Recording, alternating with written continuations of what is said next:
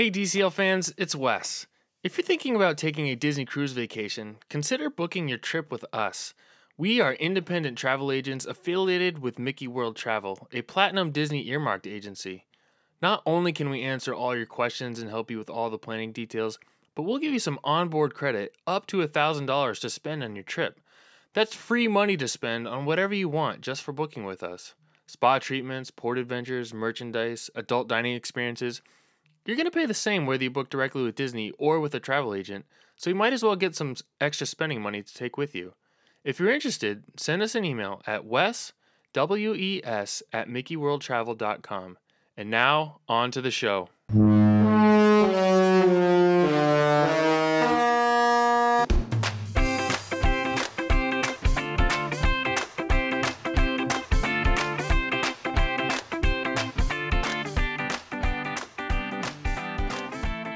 Hey everyone, welcome to episode number 96 of the DCL Dude podcast.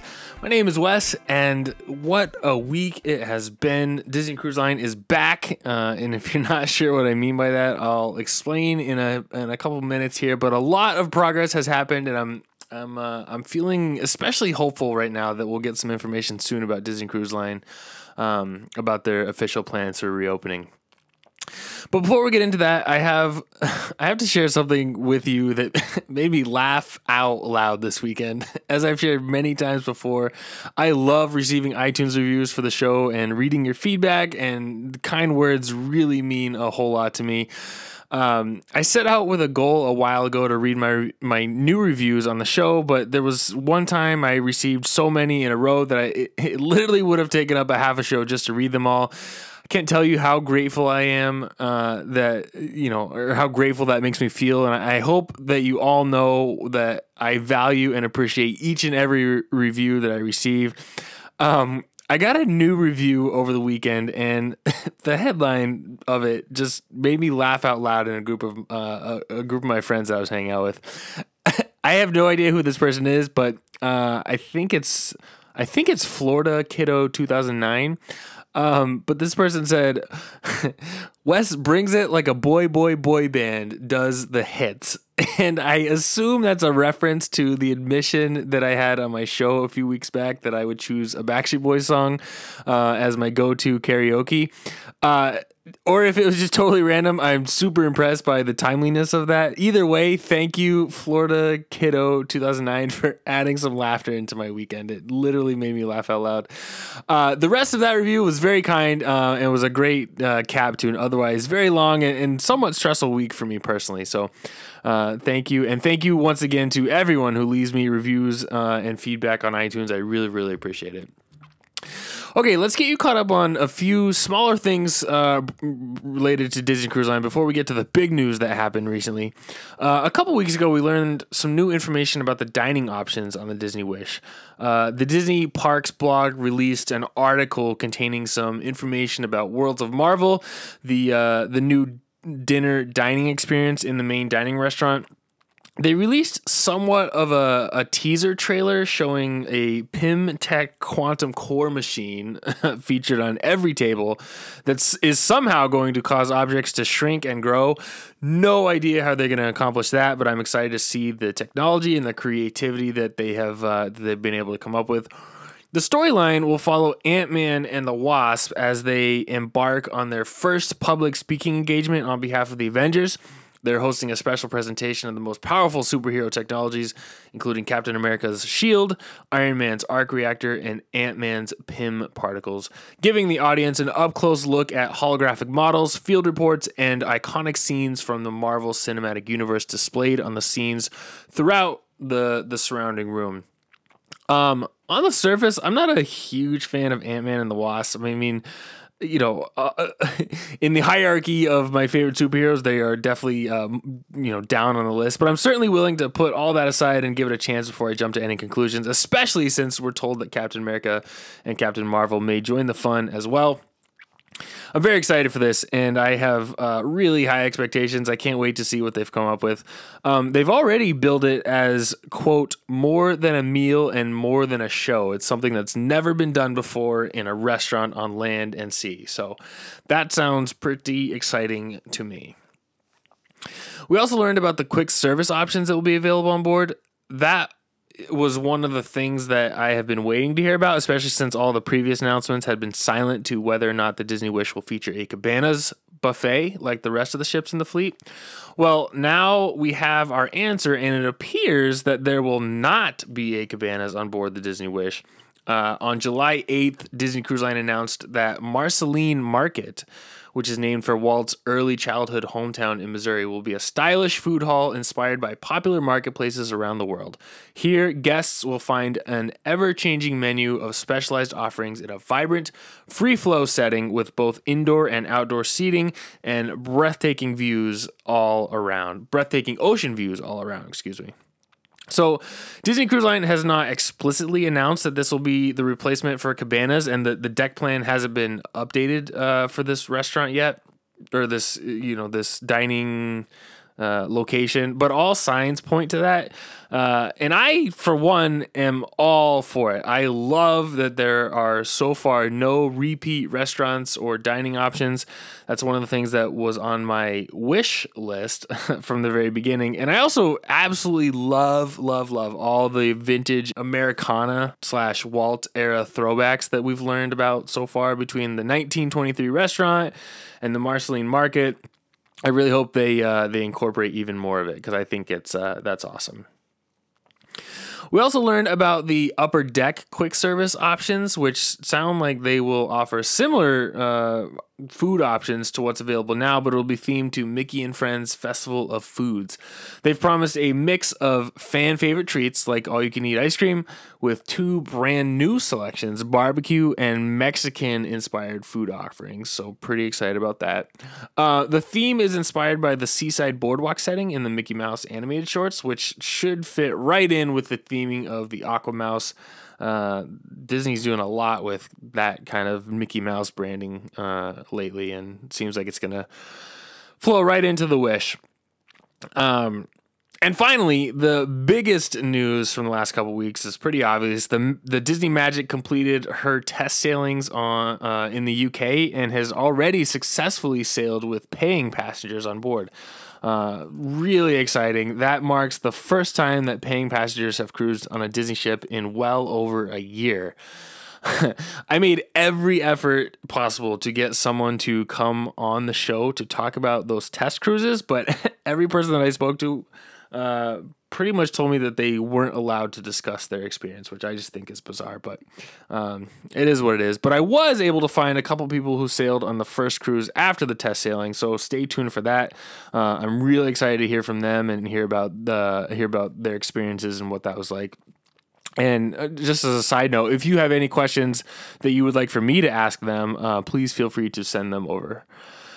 The other big news out of the U.S. Came last week when we learned that the Disney Dream would be making attempt number 2 at a test sailing over the weekend. That cruise is actually still underway as I record this, but if successful, this will be a huge step toward a return to cruising in the United States.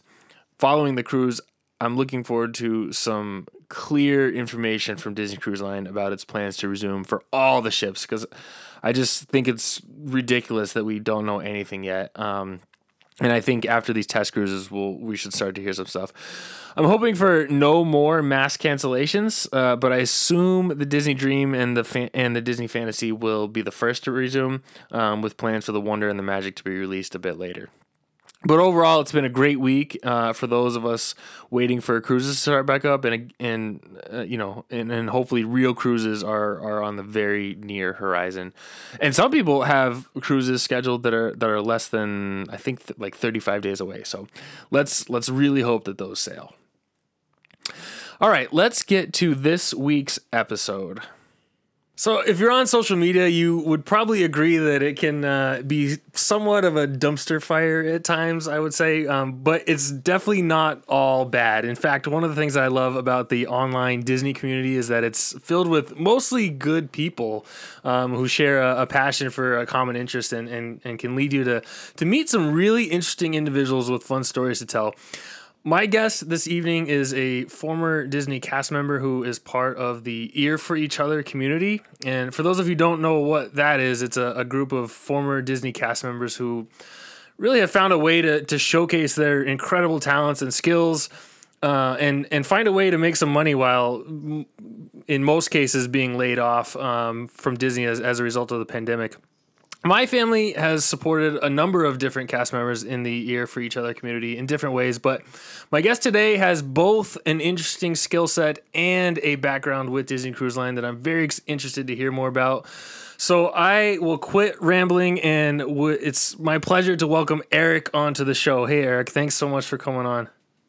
Hi there. Thanks for having me. It's Absolutely. A pleasure, and looking forward to it. Yeah, it's. I'm excited to talk to you. I'm really interested in what you do, so I'm looking forward to it. So Eric is on Instagram at Nothing in Particular Productions, which is the name of his business. I discovered his profile from an Instagram story that somebody shared. And Eric makes some really cool Disney themed pieces that you can customize. I can't do it much justice myself just talking about it. So you should definitely go check out his work on Instagram and reach out if you have an idea about something that you'd like him to make. I ordered a Disney Cruise stateroom door number that is now hanging on my office door. You can't see it right now, but it's right behind me. And I've also been talking to him about some other ideas that I have. So I'm guessing we'll be talking long after today's podcast. And just as a side note for those listening, I'm also been talking to him about a little gift for those who book Disney cruises through me. So just keep that in mind when you go to book your next cruise. But anyway, now that I'm actually talking to you in person, Eric, I just want to tell you how much I love that piece that you made for me. The quality is amazing and the detail is just incredible. So thank you very much. It's a pleasure, honestly, to get people who are fans of the little details and the little elements that, we all bring to the table for the ships, for the parks. It's what I call the secondary graphic love. Yeah. Because everybody knows what the marquee and the ship name looks like, but it's those things that resonate with people that doesn't necessarily resonate with everybody. So right. I like to try to bring that custom piece to everybody who can, really stays with their family, stays with their memories, for as long as time can be. Absolutely. Yeah. And how many of those have you made? Because your Instagram stories was just like this. It couldn't even fit all of them in the picture because there were so many. So currently, I think I've done around 15 of them, nice. And they varied from special dates like yours was to special stateroom numbers to people's address, birthdays. It's kind of been all over the place of what reasons people. I like to know why the reasons people are putting certain dates on there, and but yeah, it's been great. I love the multi-elements, the multi-layers to building them for people. And, I love hearing people's reactions to what they think of them. I'm working on another special one for somebody who is taking each one of the staterooms that they've stayed on the 4 ships. Oh, that's cool. And they're making one special piece for their family. So I'm excited. You'll see that one in the coming weeks pop up on Instagram if you follow us. Nice. I like that. I like that a lot. I like that idea. I think you showed me sort of the proof of concept on that one. Yep. So yeah, I'm looking forward to see the finished product. You mentioned the detail. That piece is something I've actually have been looking at for a long time that I've really wanted. And it's the detail on the one that you made is far exceeds anything that I've seen before. And it's funny, the detail inside the porthole is pretty much exactly like it is on the ships. I mean, you absolutely nailed it. And I asked you how did you do it? And you're like, oh, no, can't tell you. That's a trade secret. So just that's the kind of quality that we're dealing with. He can't even tell us how it's done because it's so amazing. So it's great. So I do want to hear more about your business, and we'll talk about that more at the end. But I wanted to just start by kind of getting to know you a little bit. Like, what's your background in? Is it engineering? Is it art? Is it is it something else? So originally I went to school for industrial technologies, and it had a basis in architecture. I wanted to be an architect growing up. I mean, it just building buildings and bringing in these huge statement pieces as a child, that's, you see these buildings, you see these things, and it's like, well, that's cool. I want to do that. And so I went to school for industrial technology, and that kind of was a basis of architecture, industrial fabrication. It was a little mixture of everything. And then I graduated with that degree, and then I went back and took a business degree because I learned from my relative who was in business, like everybody needs a basis of business. And I truly believe that helps me today with something that I never thought I would be doing, which is running my own business. Yeah, right. I was about to say, it sounds like it paid off pretty well. Yeah. So after I graduated, I, stuck with that thought of going into architecture, and I worked for a small firm in upstate New York, where I'm originally from. And kind of through that realized that I was really more into commercial architecture than I was houses. So opportunity arose for me to go work for another company that was in commercial construction. So I was using AutoCAD and the design softwares for blueprint drawing. And as I started working for this company, they realized that I had a lot of talent with it, and they really elevated me and trained me. So I kept getting more responsibilities, and I started working with a number of clients, just doing their designs, doing their everything. And I became the primary drafter, designer, and project manager for every McDonald's on the East Coast. No way. And then obviously that grew, but my company was really helpful in, building my career. And they started kind of pushing me on all global brands. So I was working with pretty much any global brand you can think of. I've done work with in some facet. Wow. Chase, Walmart, Lowe's, Dunkin' Donuts, Starbucks. Yeah. And so doing a lot of that. And this was all architecture and civil. I was doing civil design, laying out parking lots, drainage. And we took on a new facet at that company that was doing alternative energy. So I went out to California several months, and I was designing fuel cells to take big companies off the grid. So I was doing everything I'd kind of learned about architecture and civil, and my college degree, which taught me a lot about electrical. And I was taking all that stuff and helping a company that was building all these fuel cells, I was helping them implement them all up and down the coast in California. So kind of a broad, seriously, broad spectrum of things to work on. And then, I did that for a number of years, and I kept always going back to, especially when I was working on the fuel cells, like, I love what's the actual material? What's the, what are these cases built out of? What are this? Like, I still really started realizing, like, I love the actual pieces, the elements, the details, but it was really construction details at that point. Like, why are we building this? Why are we using that steel? Why are we, PSIs of concrete? Those details that most people don't ever think about or know about. So I started realizing, like, this was what I think I wanted to do for the rest of my life. Finally realized after so many years, like, I'm not doing what I want to do. So I took a opportunity in working for a custom aluminum fabrication company. We built a lot of fences, railing, artwork, you name it. And I absolutely fell in love with metal fabrication and the art side of building these beautiful pieces of art, and even building railings that became beautiful pieces of art when we did design infills. You've seen some of them around Disney where they have, the logos cut into them. And,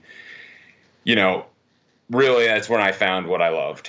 And that job ultimately led to getting me to Florida, getting for a contractor who worked with Disney, and which honestly ultimately led to my time with Disney, and my big thing for everybody as they build their careers now and realize what they do, like, I tap into my experience every day from everything I learned from college. Sure, yeah.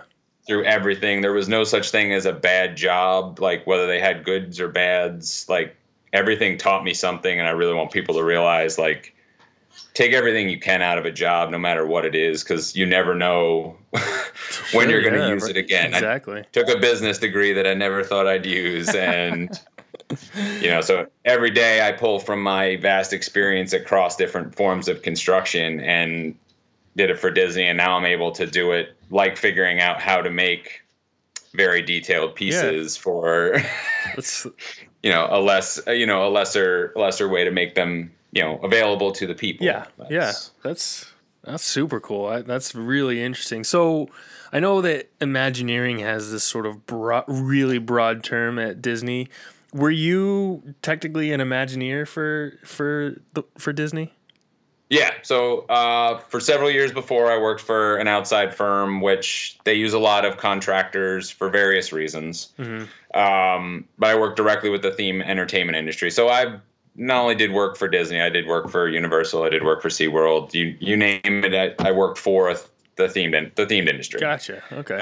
And in 2017, Walt Disney Imagineering officially hired me to come on and work directly with them. So I was an Imagineer starting in 2017. Had the hard hat, had the whole deal. That's so cool. And then did you work straight through until the pandemic? Is that ultimately why you stopped working? Oh man. Yeah, so unfortunately I was impacted by the layoffs like so many of us. Right. I'm hopeful that as things are going back to normal and projects start to pick back up, that I'll have the opportunity to return to Disney. It's we never know. The world is in still such an unknown state right now that but the fingers are crossed. Sure. Yeah, absolutely. So you mentioned you kind of slid in a little detail that you worked on at Disney World. What excluding Disney Cruise Line, which we'll get to, but what are some Disney projects that you've been involved in? So honestly, it's far too many to count. That's fair enough. Are there any obvious ones in plain view of everybody? So from a graphic standpoint, I most recently helped deliver Coronado Destino Tower and Riviera. What most people don't realize just walking around is each one of those resorts has 600 room numbers. They have every single stairwell, every single, each one of those resorts, if you look at it from a holistic thing, has several thousand signs per.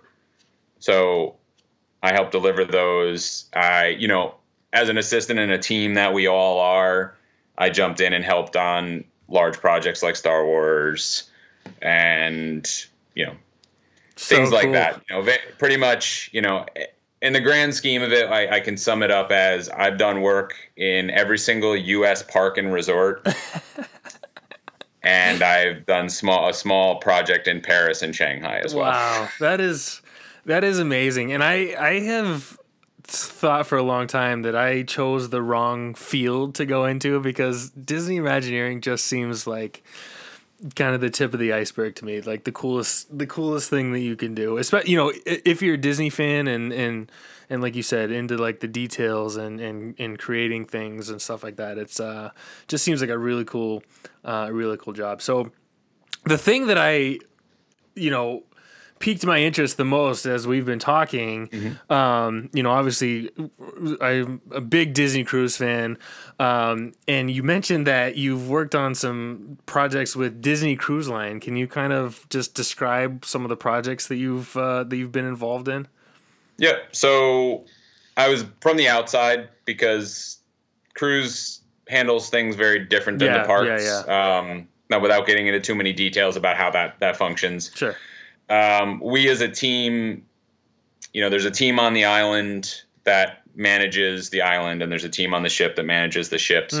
So I've worked on several projects on Castaway where it's taken damage from a hurricane and we've had to replace a couple panels, or Castaway is in the details there. The signs are made of real wood, and they really bring that element of the island where we're using elements that we would have found on the island, and not, a lot of the, I don't want to say fake because that's not the right word. Yeah. But it's, there's other ways we can build things to make them look like wood, and look they're authentic, not. Yeah. Yeah. So a lot of places like that. And then I've worked on new stuff, like as they add things on the island, they need to update the maps and their Braille maps as well. So we have to get those built. One of the cool projects I worked on was the air bar. Oh, that's awesome. So they were wanting to showcase that they were going to have the collectible cups, the bamboo tall one and the coconut. So they tried to come up with a way, and they kind of creatively gave us the way of being like, we have these cups, we have menus, we want them to showcase them and try to help basically sell them. And we came up with, we did giant chalkboards. They look like chalkboards if you've seen the menus up there. Yeah. But really they're all hand painted to look like chalk. And then we secured all of those cups there, made them weather tight to the elements so they don't just fill with water. But so like something that, everybody sees and has probably helped many of your listeners buy drinks from. I think I have one of those bamboo cups downstairs. I have one in my cabinet out there. Yeah. And then, so you get a call from that team, and it's either, hey, can you recreate this? Or, hey, we're looking to do something, or, hey, we need a new directional sign because we've had a lot of people complain they can't find their way to the cabanas, and they go through various stages of whether that requires creative designers, whether that requires any art direction. There's a lot of people who touch every project. Sometimes there's not. It varies across the board. So yeah, little pieces here and there. The air bar was probably the biggest, most noticeable thing people would know. I've replaced directions to, Pelican. Just random directional pieces, especially after hurricanes. That's right. They get a lot. They get a lot of abuse down there, and we got to turn them quick. Absolutely. So when you're working on Castaway Cay, did you go on and off the island from the ship, or did you actually get to spend time on the island? So for me personally, as the team, I don't get to go to. Oh, gotcha. For what I do for them, I don't. I build it here. I got you. I send it to the dry dock for them, and then they load it on the ship, because the island has its own maintenance staff, and it has its own. They just obviously can't build things. That makes total sense. The level sense, there. So to keep those people employed, they are the people who maintain the island. They would mount everything and hang everything. But there are teams that do get to go and stay on the island, especially when you're bringing a lot of theme painters in and a lot of mural painters, and they're going to be working for several days. They do go and stay on the other side of the island where housing is for the staff there, and do get to do that. Really cool. That's awesome. So you have worked on projects on Castaway Cay, but as I understand it, you've also done some work on at least one of the ships. Can you talk about that a little bit? Yep. Yeah. So I worked on the Tangled overlay that was done on the ship. That was another project. That's Again, awesome. It was very heavily props based and lighting based. Obviously, the lanterns and what we have is a props and show set team, and they do a lot of that immersive layouts because that's what they're trained for. They're trained to go in and lay out spaces that function, put props in, and kind of do all that. They're also not specialists in building signage. Mm-hmm. So they partnered with me at the time on the team with my graphics fabrication, along with other designers and a lot of other people on the team, to bring that to life. So I got to build, the wanted posters, the banners that hang around, the pin, what we call pin mounted letters that have the letters on the wall with the sun. And so I get all of that designed and all approved by art directors for the ship and all of that. And then I get it all built. But again, that was the same thing. At that time, the props team was responsible for installation. So they actually took all that stuff onto the ship, and they did all of that themselves. So again, it was one I built for the ship. The only piece of that I did not build was the Snuggly Duckling. That was a prop, not a sign. Gotcha. Okay. But I did make my own variation from a pallet when the pandemic first started. It's nice. Kind of where that started, is that I never got to build one of those, so I built my own. That's awesome. That is so cool. Give me a sense of how long these projects take. I mean, I imagine they probably vary, but something like the Tangled overlay, I mean, is that a weeks long? Is that months long? Or are you working on it for, a year? How long do those things take? It obviously depends, like you said, on the size of the project. Something like Galaxy's Edge took 7 years. Right. But things like the Tangled, it depends on what point you want to start at with that. Somebody comes up with an idea, it obviously has to be brainstormed. Is there value in it? They have to do focus groups to see, are people going to receive this well? If you start it, so once you get all through that and then they get funding, because you got to look at, okay, when's the ship down, or when can we not have people in a restaurant? Because obviously, about the cruise turn dates. They're in and out in hours. Yeah. And, the allure of an Imagineering and a construction team, when we never want to be seen. That's the whole point. We want you to walk away one night and walk back the next day and, oh my God, look at what's different. Right. So if you look at from when that project was officially, turned on, it was probably a year. Okay. My signage part of it, if anyone's ever been around any kind of home improvement, if you think about like anything you try to do with a contractor, they have to come look at it. They have to give you a price. You have to approve a price. Of course, so for me, my project probably took 14 weeks to 16 weeks. And that's going through that process of getting prices, getting things built, building some stuff ourselves, and then getting it secured and before the date. So, but then I've had other projects where you get a phone call and you have to figure out how to bring something out there in a week. Sure. So we have ways of making things temporary, faster, but still are in show and that. But yeah, I mean, the average I'd say for what I do is, 12 to 16 weeks. A job like Coronado, that was almost 2 years. Oh, okay. Wow. Just from the sheer scale. And again, you're talking life safety and, there's a lot of design reviews and drawing reviews to make sure that we're doing everything so when you stay there on the 10th floor, you know how to find your way to everything. Sure, and so there's a lot of reviews that go into that to get that stuff done. That's awesome. So it sounds like the answer is going to be both, but are you involved in like the design part or the like production part, or is it both? It's kind of both. Okay. Typically when something comes to me, I don't have any artistic input in the way most people view artistic, because it's gone through color designers, it's gone through art directors, it's really ready to be implemented in the park. But what I do have creative over is creative ways of fabricating it to make it look better,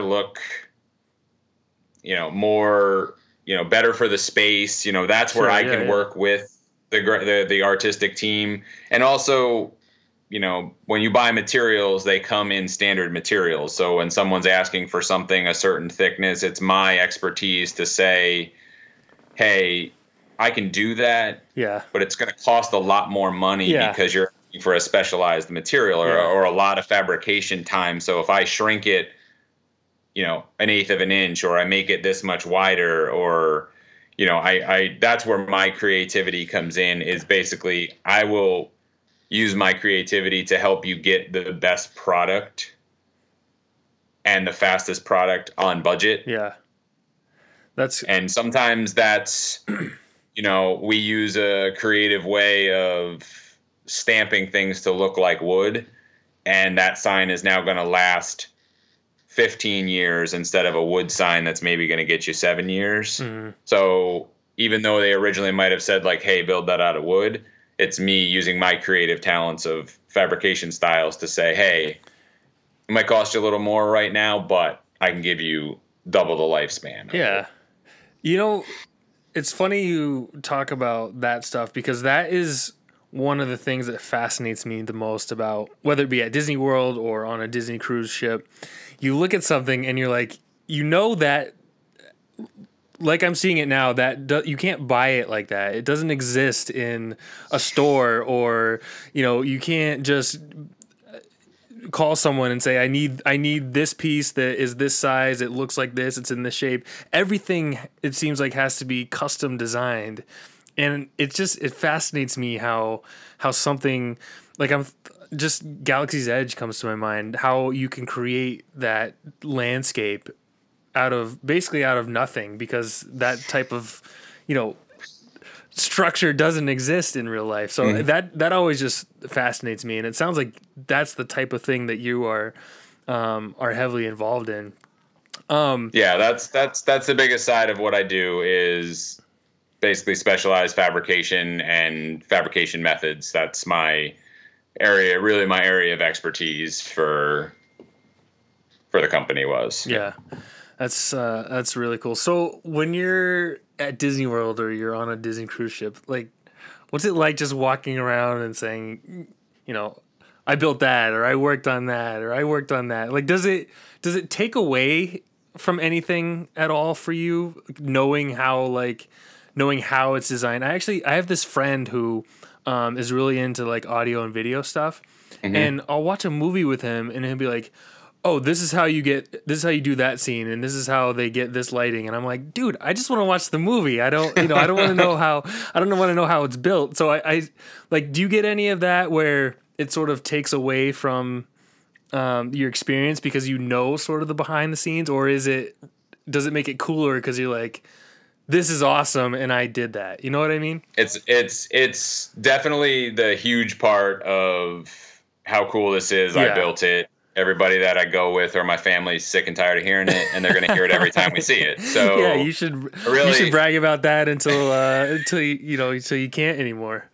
But I will tell you that I won't say that it takes away from. The only thing that I will find is I do find myself being taken out of the experience that we're trying to create. And I won't say it at Disney because I know the story we're trying to create at Disney, but what I do find myself is when I do go to Universal, or to better my knowledge, we all build things differently and on different budgets. So I start finding myself of figuring out, how did they put that up on the building? How is that, they must have driven, equipment doesn't fit through that door. So where did they come in? So, I do find myself pulling myself out of the element of story. So that gets a little, I'm pretty good at shutting it off. Yeah. But you do find yourself. But I can tell you that the most rewarding thing in my career in life is the elements that I see people enjoy. Now, whether it's what I'm bringing to people's table today or what I've done in the past, you would never take those feelings out of my heart. Like that's, I'll share one, probably the best experience of my career. I was working on Star Wars Launch Bay, way back in the day, and a lot of time spent, a lot of hours, a lot of project issues. It was a rough one, but we built all the major signage for that attraction.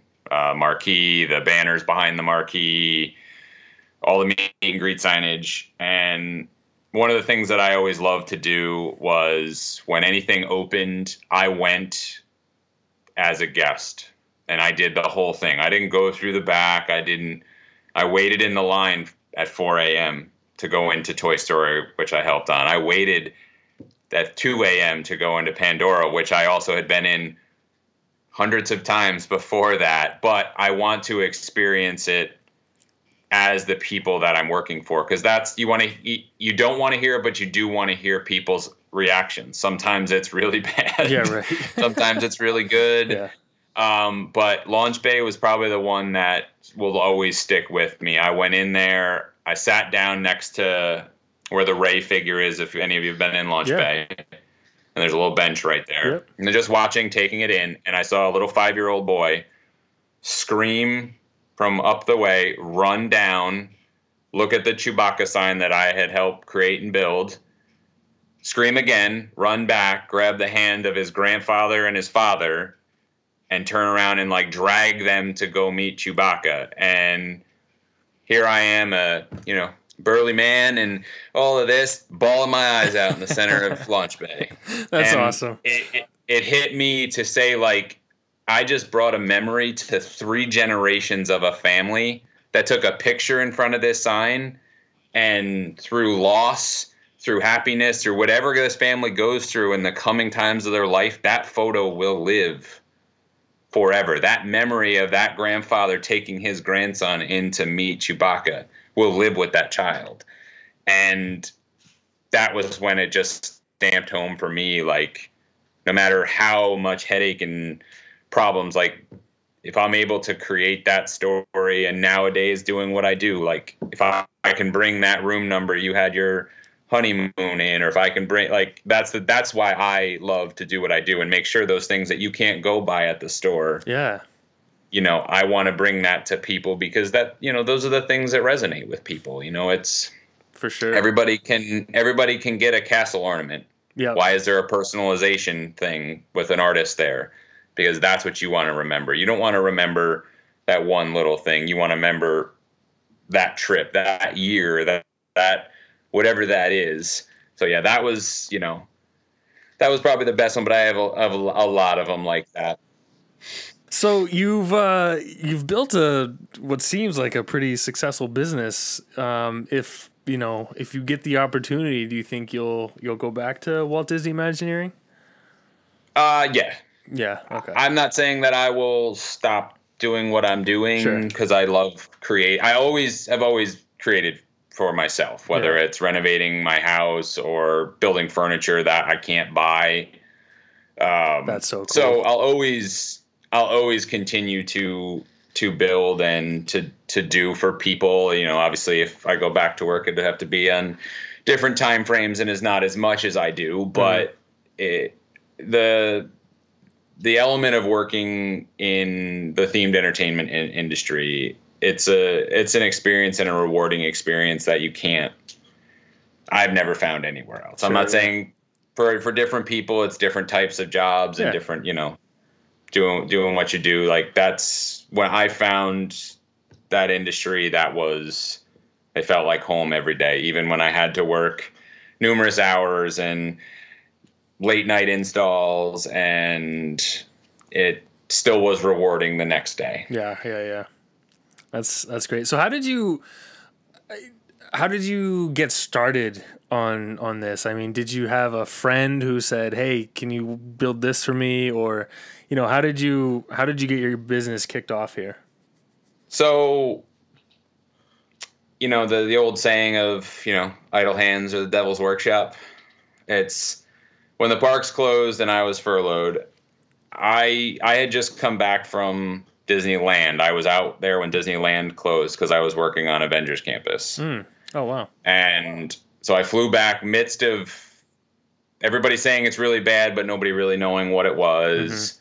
And I came back and we were closed that Monday. And, for a while I was just occupying my time. Like, did some construction projects around the house. I was bored one day and I had a pallet in my garage from a bunch of wood for the deck that I built in my backyard. And I was like, I'm just going to make a sign. And I made a Snuggly Duckling sign. I was like, that's when I made that first 40-inch double-sided sign.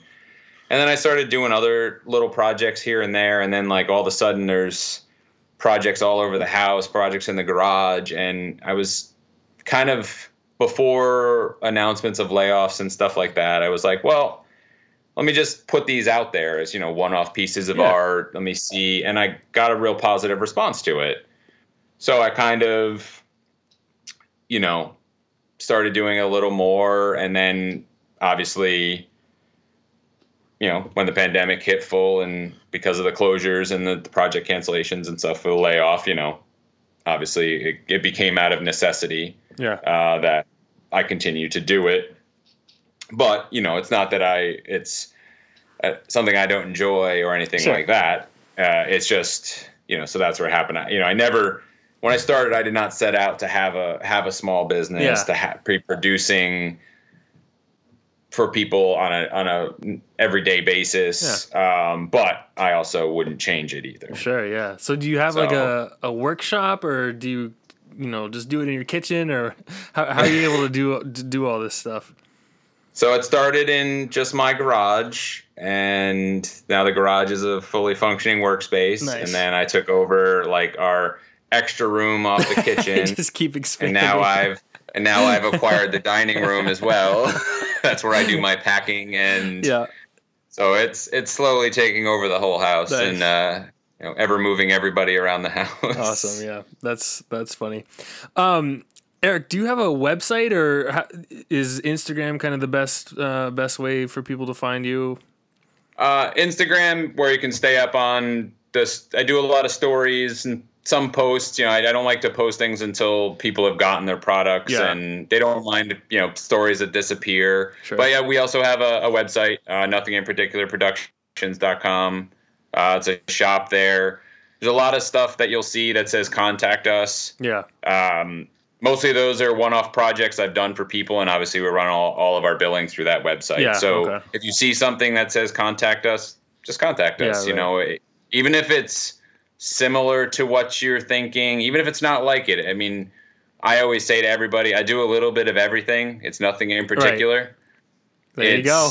I made it. I don't know if you saw on our Facebook the other day, we had a lady who asked us to build a Jack in the Box for her son who loves Wreck-It Ralph. So I made them a Wreck-It Ralph. Oh, that is awesome. That is just so cool to me that you can create these things. And so, like I said, Eric is on Instagram at Nothing in Particular Productions. If you see someone on there you like, just contact him.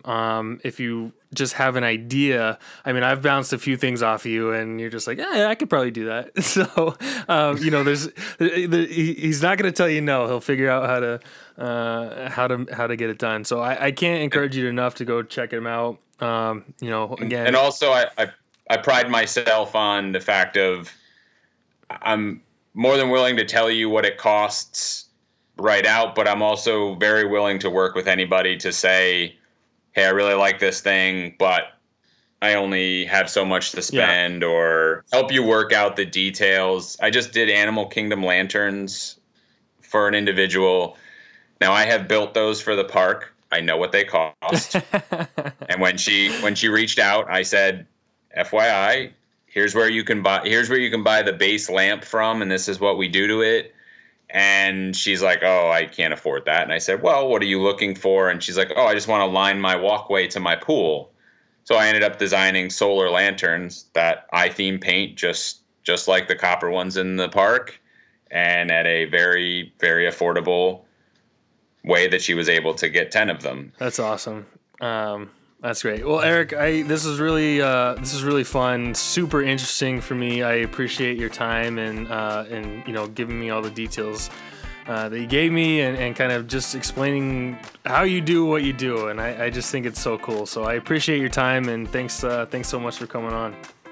Well, thank you very much for having me. This was a lot of fun. I enjoy talking about all of this, and old and new. And like I said, if anyone ever needs anything, feel free to reach out. Cruise related, doing a couple pieces you'll see on my Instagram that I haven't told you about. Okay.